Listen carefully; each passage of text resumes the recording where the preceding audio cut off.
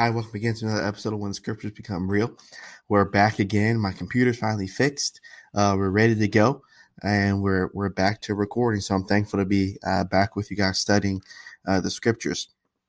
What we want to do today is we want to discuss the topic: what type of Christian are you? What type of Christian are you? And I want to take this into a different type of way or different type of study, if you will.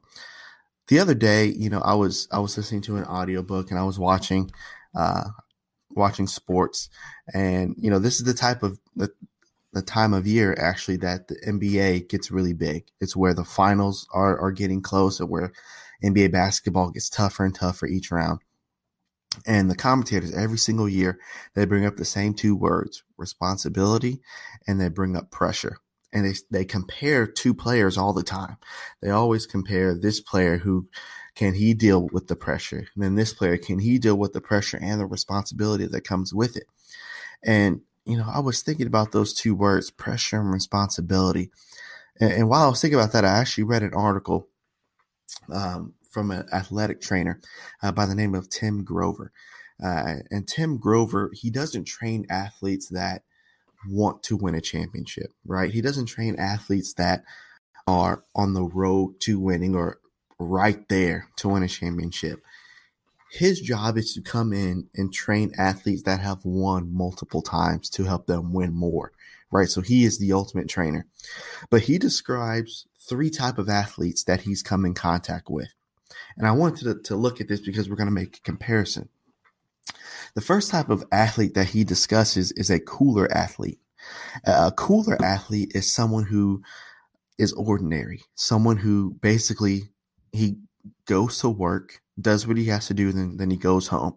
Doesn't give you anything more, doesn't give you anything less. That's a cooler. The second type of athlete that he describes is a closer athlete. And this athlete, he can give you extraordinary results, but he can only do that when things are in his favor, right? When nothing is too difficult for him, when the variables line up perfectly with what's happening with him, he's fine. He'll give you extraordinary results. But then the last one is the ultimate. The ultimate athlete is the cleaner. And he describes the cleaner as no matter what variable is thrown at them, whether it's injury, whether it's trades, whether it's hatred from the fans, whether it's hatred from within the organization, it doesn't matter what it is, they will always give you greatness without excuses. They're always just going to give you greatness. And I thought about that for a moment, and I thought, man, that's a great comparison for the types of Christians that there are in the church. And that's what we're going to look at today. What type of Christian are you? Are you a cooler? Are you a closer? Or are you a cleaner? All right, let's get into our study. So let's start off with the first one. A cooler. Again, the definition of a cooler is they are described as ordinary. They just give you what's expected of them. Nothing more, nothing less. Is that the type of Christian that you want to be? Sometimes I describe this type as a clock-in Christian. What does that mean? Remember when you had your first job and every time you came in, you clocked in, did what you did, and then clocked out? Essentially, that's what a cooler Christian does. They clock in on Sunday morning, maybe clock in Sunday night, maybe clock in Wednesday, but I'll definitely be there Sunday morning. And they'll clock in, clock out, clock in, clock out every Sunday, every Wednesday, over and over and over and over again, to where it is not a part of who they are. It's what they do. It's just another thing I do. Just go to service, do this, and then I go home. It's a cooler. They really do nothing more than show up. It's just a body. They're not concerned with spiritual growth. They're not concerned with their own personal growth. But what they are concerned with a lot of times is complaining and murmuring. You see, through scripture, those are the types of people that complain and murmur the most are the ones that don't do anything, right? They're not involved in the work. Well, how do you know that? Let's let the Bible talk. Let's go to Numbers chapter 14. And again, with this podcast, We let the Bible speak. What we want to do. We want to emulate the right things that we read about, but then the things that we don't want to do, we learn from it. But our examples come from the scripture of what we want to do. And that's what we're going to do today. Okay. So Numbers chapter 14, just to give you some background again, remember the previous chapter in chapter 13, we had Moses sent out the 12 spies, and Joshua and Caleb were a part of the 12. They came back. The 2 said, we can take this land. Let's go. Let's take it. But then the other 10 said, no, we can't do it. And I want you to notice what happened with the people. So a great example of a cooler person or a type of people were the Israelites. And I want you to notice this. Numbers chapter 14, starting verse 1. And all of the congregation lifted up their voice, and they cried, and all the people wept that night. And the children of Israel murmured against Moses and against Aaron and against the whole congregation, and said unto them, would God that we had died in this land of Egypt, or would God that we had died in this wilderness? Let's think about what Moses helped them do. You were in bondage for years under Pharaoh who wasn't going to let you go. Through the grace of God, he allowed you to come through with my leadership. I help you to get out of the land of Egypt, and you want to go back. You want to go back. You see, they complain and they murmur, and they complain and they murmur. They show up. They're there. For sure, they'll be there. But they'll complain and they'll murmur. You ever met a Christian like that? They don't really do any work, per se, but they will give you their 2 cents on a lot of things. And they seem to have all the answers. Are you that type of Christian? Am I that type of Christian? I hope not. I hope we're not cooler Christians. And if you look again, go down to verse number 10. And then after that, after they didn't get their way, then they get angry. Verse 10, and all the congregation bade them with stones. You see, when they don't listen to us, okay, we'll just get mad because they didn't listen to my complaining and their murmuring. See, we don't want to be cooler Christians. We don't just want to be the people that show up and complain. We don't want to be the people that just show up and not do anything. Not concerned with our spiritual growth, but we're concerned with everybody else. And we know what everyone else should be doing, but we're not doing anything with ourselves. Let's not be cooler Christians. So, first example, a cooler, and he's ordinary. He'll complain, he'll murmur that he's ordinary. He just does what he feels is expected of him. What's the second example? Second example is a closer Christian. This Christian, he can give you extraordinary results, do great things in the kingdom. But this person, he or she, can only do this when things are great for them. They can only do it when circumstances are great. They can only do it where nothing else is thrown at them, no other variable. They can just exist. And what's a great Christian example of that? One person that comes to mind for me is the Apostle Peter. And I want you to notice some of these examples for Peter. All right, so let's look at the example of Peter. Again, let's take our Bibles and let's go to Matthew chapter 14. Matthew chapter 14. And here's this perfect example of Peter being a cleaner. He could be extraordinary, but when other variables are thrown at him, he might not be so extraordinary. Let's start in verse 23. And when he sent the multitudes away, he went up into a mountain apart to pray. And when the evening was come, he was there alone, talking about Christ. But the ship was now in the midst of the sea, tossed with the waves, and the wind was contrary. In the 4th watch of the night, Jesus said unto them, walking on the sea.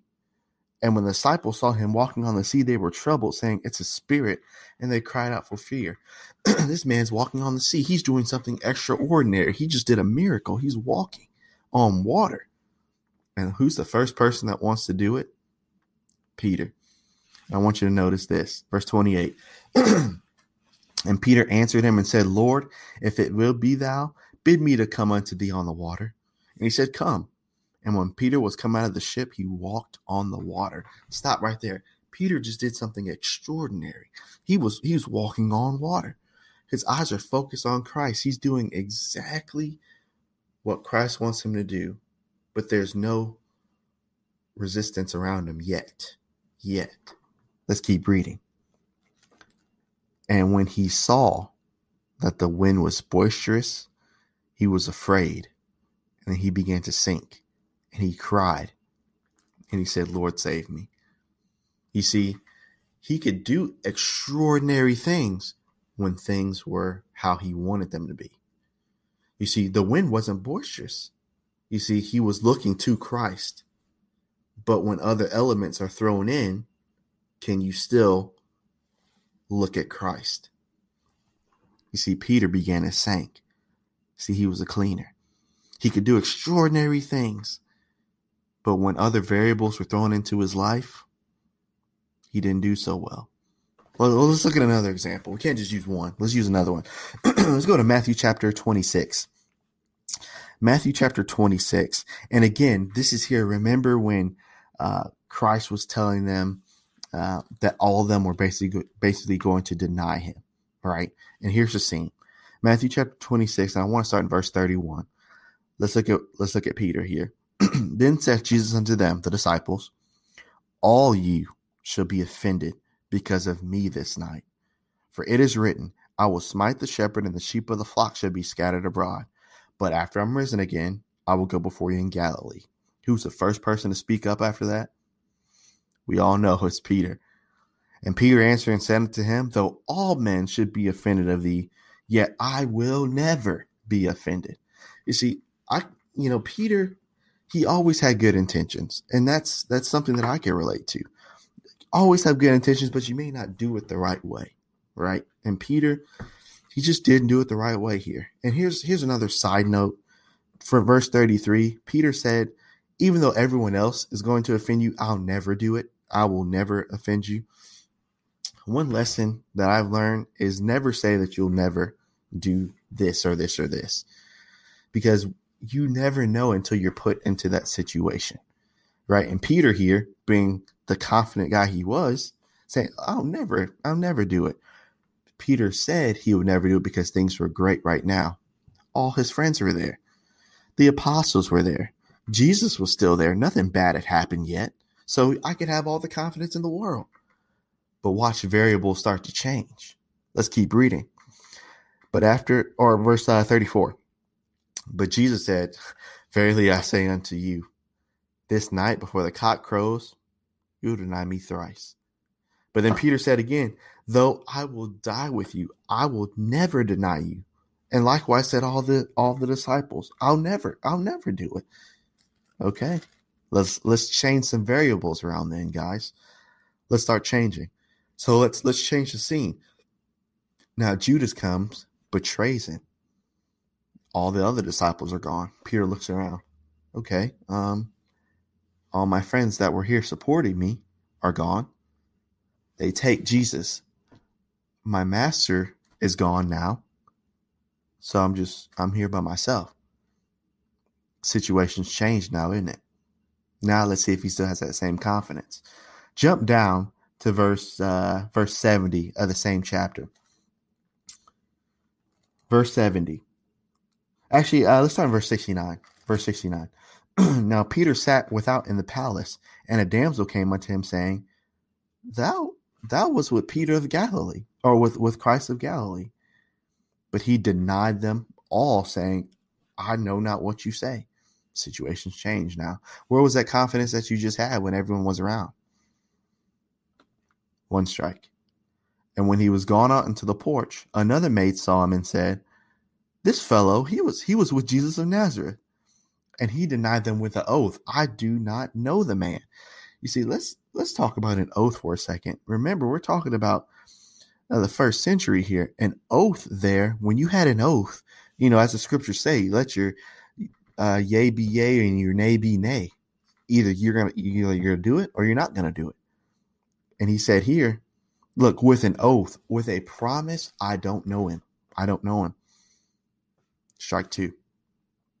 And after a while came unto him, and someone stood by and said to Peter, surely thou art one of them, for your speech betrays you. You don't really believe what you're saying. And he began to curse and to swear, saying, I know not the man. And immediately the cock crew. Can you imagine? Sometimes I can't imagine this, but imagine Peter, the great man that he was developing into. Imagine him cursing. You ever seen those? Hopefully you haven't seen these shows, but you've seen examples of shows where they bleep words out. Can you imagine Peter getting bleeped out, saying, I don't bleep, bleep, bleep. I don't know him. I don't know him. You see, situations for Peter started to change. You see, back then, everyone was supporting him. Oh, yeah, we'll never deny you. You're right here. Okay, take Jesus away.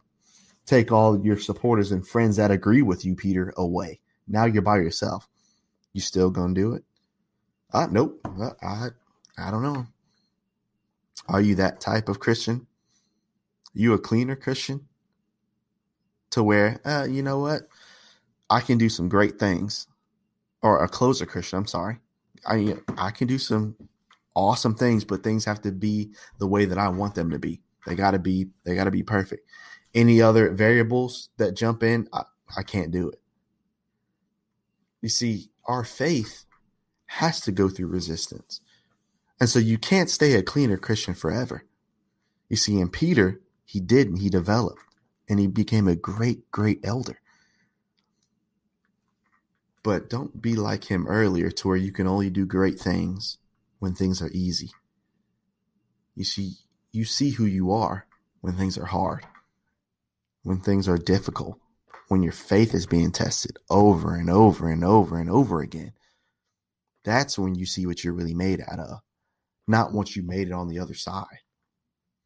So we looked at a cooler Christian and we looked at a closer Christian. Last one, the ultimate that Tim Grover, athlete-wise, described. He described them as a cleaner Christian, right? And this cleaner Christian is one that can give you extraordinary results no matter what's thrown at them. You can throw injury at them. I'm going to come back. You can throw trades at them. I'm still going to win here.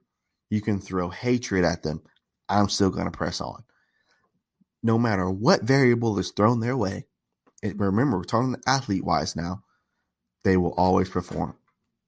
And he used this example, and I thought it was pretty cool how he used this. He used Michael Jordan and he used Tom Brady, the GOATs in their respective fields.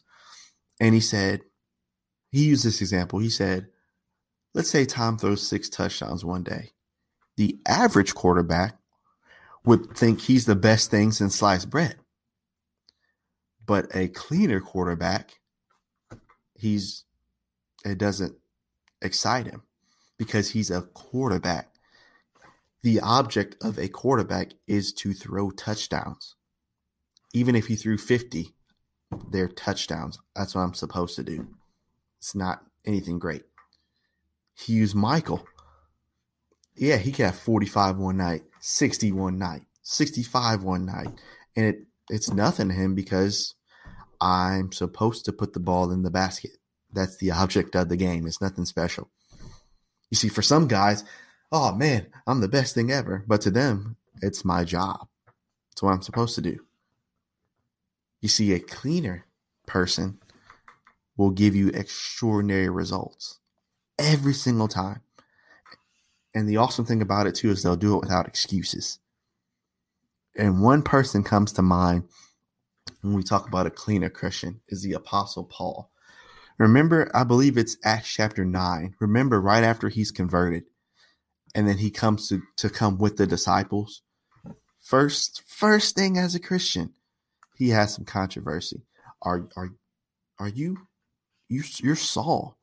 You can't be with us. We're not gonna let you be with us. Okay, I'll go over here and preach then. Oh, we'll stone you. Okay, I'll go over here and preach. We'll throw you in jail. Okay, I'll sing in jail. I'll preach in jail. Okay, well, we'll throw you out of the city. Okay, I'll go to another city and preach. You see, with the cleaner Christian, no matter what variable you throw at them, they will always provide spiritual greatness. And not greatness in the sense of everyone seeing you greatness, not earthly greatness. Greatness as in, I will give my whole being to God, no matter if I have a great following or if it's just me. And you think about a cleaner faith. You remember in Hebrews chapter 11, we have all those examples of men and women of faith, right? All these great examples. And then we have men like Joseph and Job and Paul and Christ. Have you ever sat down and really wondered and really compared what's the common denominator between all those great men of faith? All of them, in terms of the ones that I just mentioned specifically, they weren't afraid to be alone. Whether Job, Christ, Joseph had a nation following them, or if it was literally just them and God, they still provided spiritual greatness. You see, greatness in Christianity isn't defined by numbers. That's not what greatness is defined by. Greatness is defined by obedience, not by number count. It's provided by obedience. And these men understood that. And sometimes you wonder, you study these guys, how could these guys get through that? They had literally no one there. It was just them. How could they do it? Because they had faith in God, who they worked for, to help them through that. Even when everyone else around them failed, even when they failed themselves, they still had faith in God. And no matter what variable was thrown their way, I'll take away your family. I'll take away your money. I'll take away your friends. I'll take away your position in life. I will bring you down to the lowest of the low. I'll take away your health. I'll take away your name. I'll take away the respect that people have for you. No matter what variable was thrown in their way, they always provided greatness for God. Brother, that's what I want to be. I want to be a spiritual cleaner. But here's the thing that Tim said about a cleaner. A cleaner doesn't have to tell everyone else that he's a cleaner. You see, sometimes we just want to be great so other people can see our greatness. Or I've heard Christians, they live the way that they live so they can prove other Christians wrong. Oh, I'll prove to you that I can be a Christian. I'll prove to you that I can be faithful. Stop. No. A cleaner Christian only proves to God that he is faithful. That's what it is. It's not for everyone else. I'm not living a faithful life to prove to someone else that I can live faithfully. I'm not living a faithful life to prove to them that I'm Christian. I'm living a faithful life because God commanded me to live one. That's what a spiritual cleaner is. Are you that? And I want you to look at this. This is the epitome of a spiritual cleaner. Go to Luke chapter 17. Luke chapter 17. And let's start in verse number let's start in verse number 2. Actually, let's just get the whole context before we start. This is the lesson on faith in Luke 17. And basically, this is where Christ teaches a lesson on forgiveness. So if someone trespasses against you 7 times in a day, then 7 times you forgive them, right? Some people think when they forgive someone, they're doing some great thing. Some people think when they forgive someone, well, you better be glad I forgave you because I didn't have to do that. I didn't have to forgive you. I was this close to not forgiving you, but you better be glad I'm a Christian. Some people have that idea of forgiveness, that it's something that we earn from each other. Nah, it's our job. That's what we do because God did it to us. So we do it to each other. And so that's the scene of it. But I want you to notice verse 10. That's not some great thing. Look at this. So likewise, ye, when you have done the things which are commanded of you. Is forgiving one another commanded of us? Yes. Is evangelizing commanded of us? Yes. Is loving one another commanded of us? Yes. So it's not some great thing when we do what we're supposed to do. Just like Tim said, Tom's supposed to throw touchdowns, no matter how many it is. Mike's supposed to score. That's what he's supposed to do. As Christians, living by faith, forgiving, loving one another, it's not some special thing. It's our job. That's what we do. And look, so likewise, when you have done the things which are commanded you, you are to say, I'm awesome. You are to say, you better be glad I forgave you. You are to say, man, I'm so strong that I forgave. You are to say, we are unprofitable servants, and we have done that which is our duty to do. I'm just doing my job as a Christian. You're just doing your job. That's a spiritual cleaner, and that's the ultimate. Don't you want to be that guy? Don't you want to be that woman in Christ? And the great thing about it too, again, is a cleaner everyone else doesn't have to know that he's a cleaner. Everyone doesn't have to know about your works. Everyone doesn't have to know about how many people you've baptized. Everybody doesn't have to know every single degree you have. Everybody doesn't have to know how many sermons you've preached. Everybody doesn't have to know that. For the cleaner, if one soul doesn't know what he's done for God, he's completely fine, because he's working for God anyway. So as long as God knows, he's satisfied, because he's doing what he's supposed to do for him. For him. So which type of Christian are you? Are you a cooler? You just show up? Are you ordinary? Are you a closer, to where you can do some great things, but things have to be in your favor to do those great things? Or are you a cleaner, to where no matter what variable is thrown in your way, no matter what is taken from you, no matter what happens to you, you will still provide spiritual greatness for God? I hope you want to be that, because that's what I'm striving to be every single day. And I hope you want to too. Thank you so much for studying with me today. It was so good to be back with you all to study the scriptures. There's just so much to work on. You think so many times you got things figured out. You think you're doing all right, but there's always something that you can just do better at that you're not. And if you have an honest heart, you'll try to get better, and that's just what I want to do. And I just want to get better, and I hope you do too. I actually wrote an article on this, and so I'm going to post this on the Twitter page along with this video. If you're new, you can also subscribe on YouTube. You can like and subscribe there. And then you can also look at the articles and the videos on my professional site on LinkedIn.com. Just look up my name, Jordan Pugh, and then you'll find me there, and you'll find the articles. You'll also find the videos there too. We're also on iTunes. You can download it there, and you can also download it on the podcast app on your iPhone as well. Thank you so much for studying with me. Hopefully we continue to grow, and we can get better together. Thank you.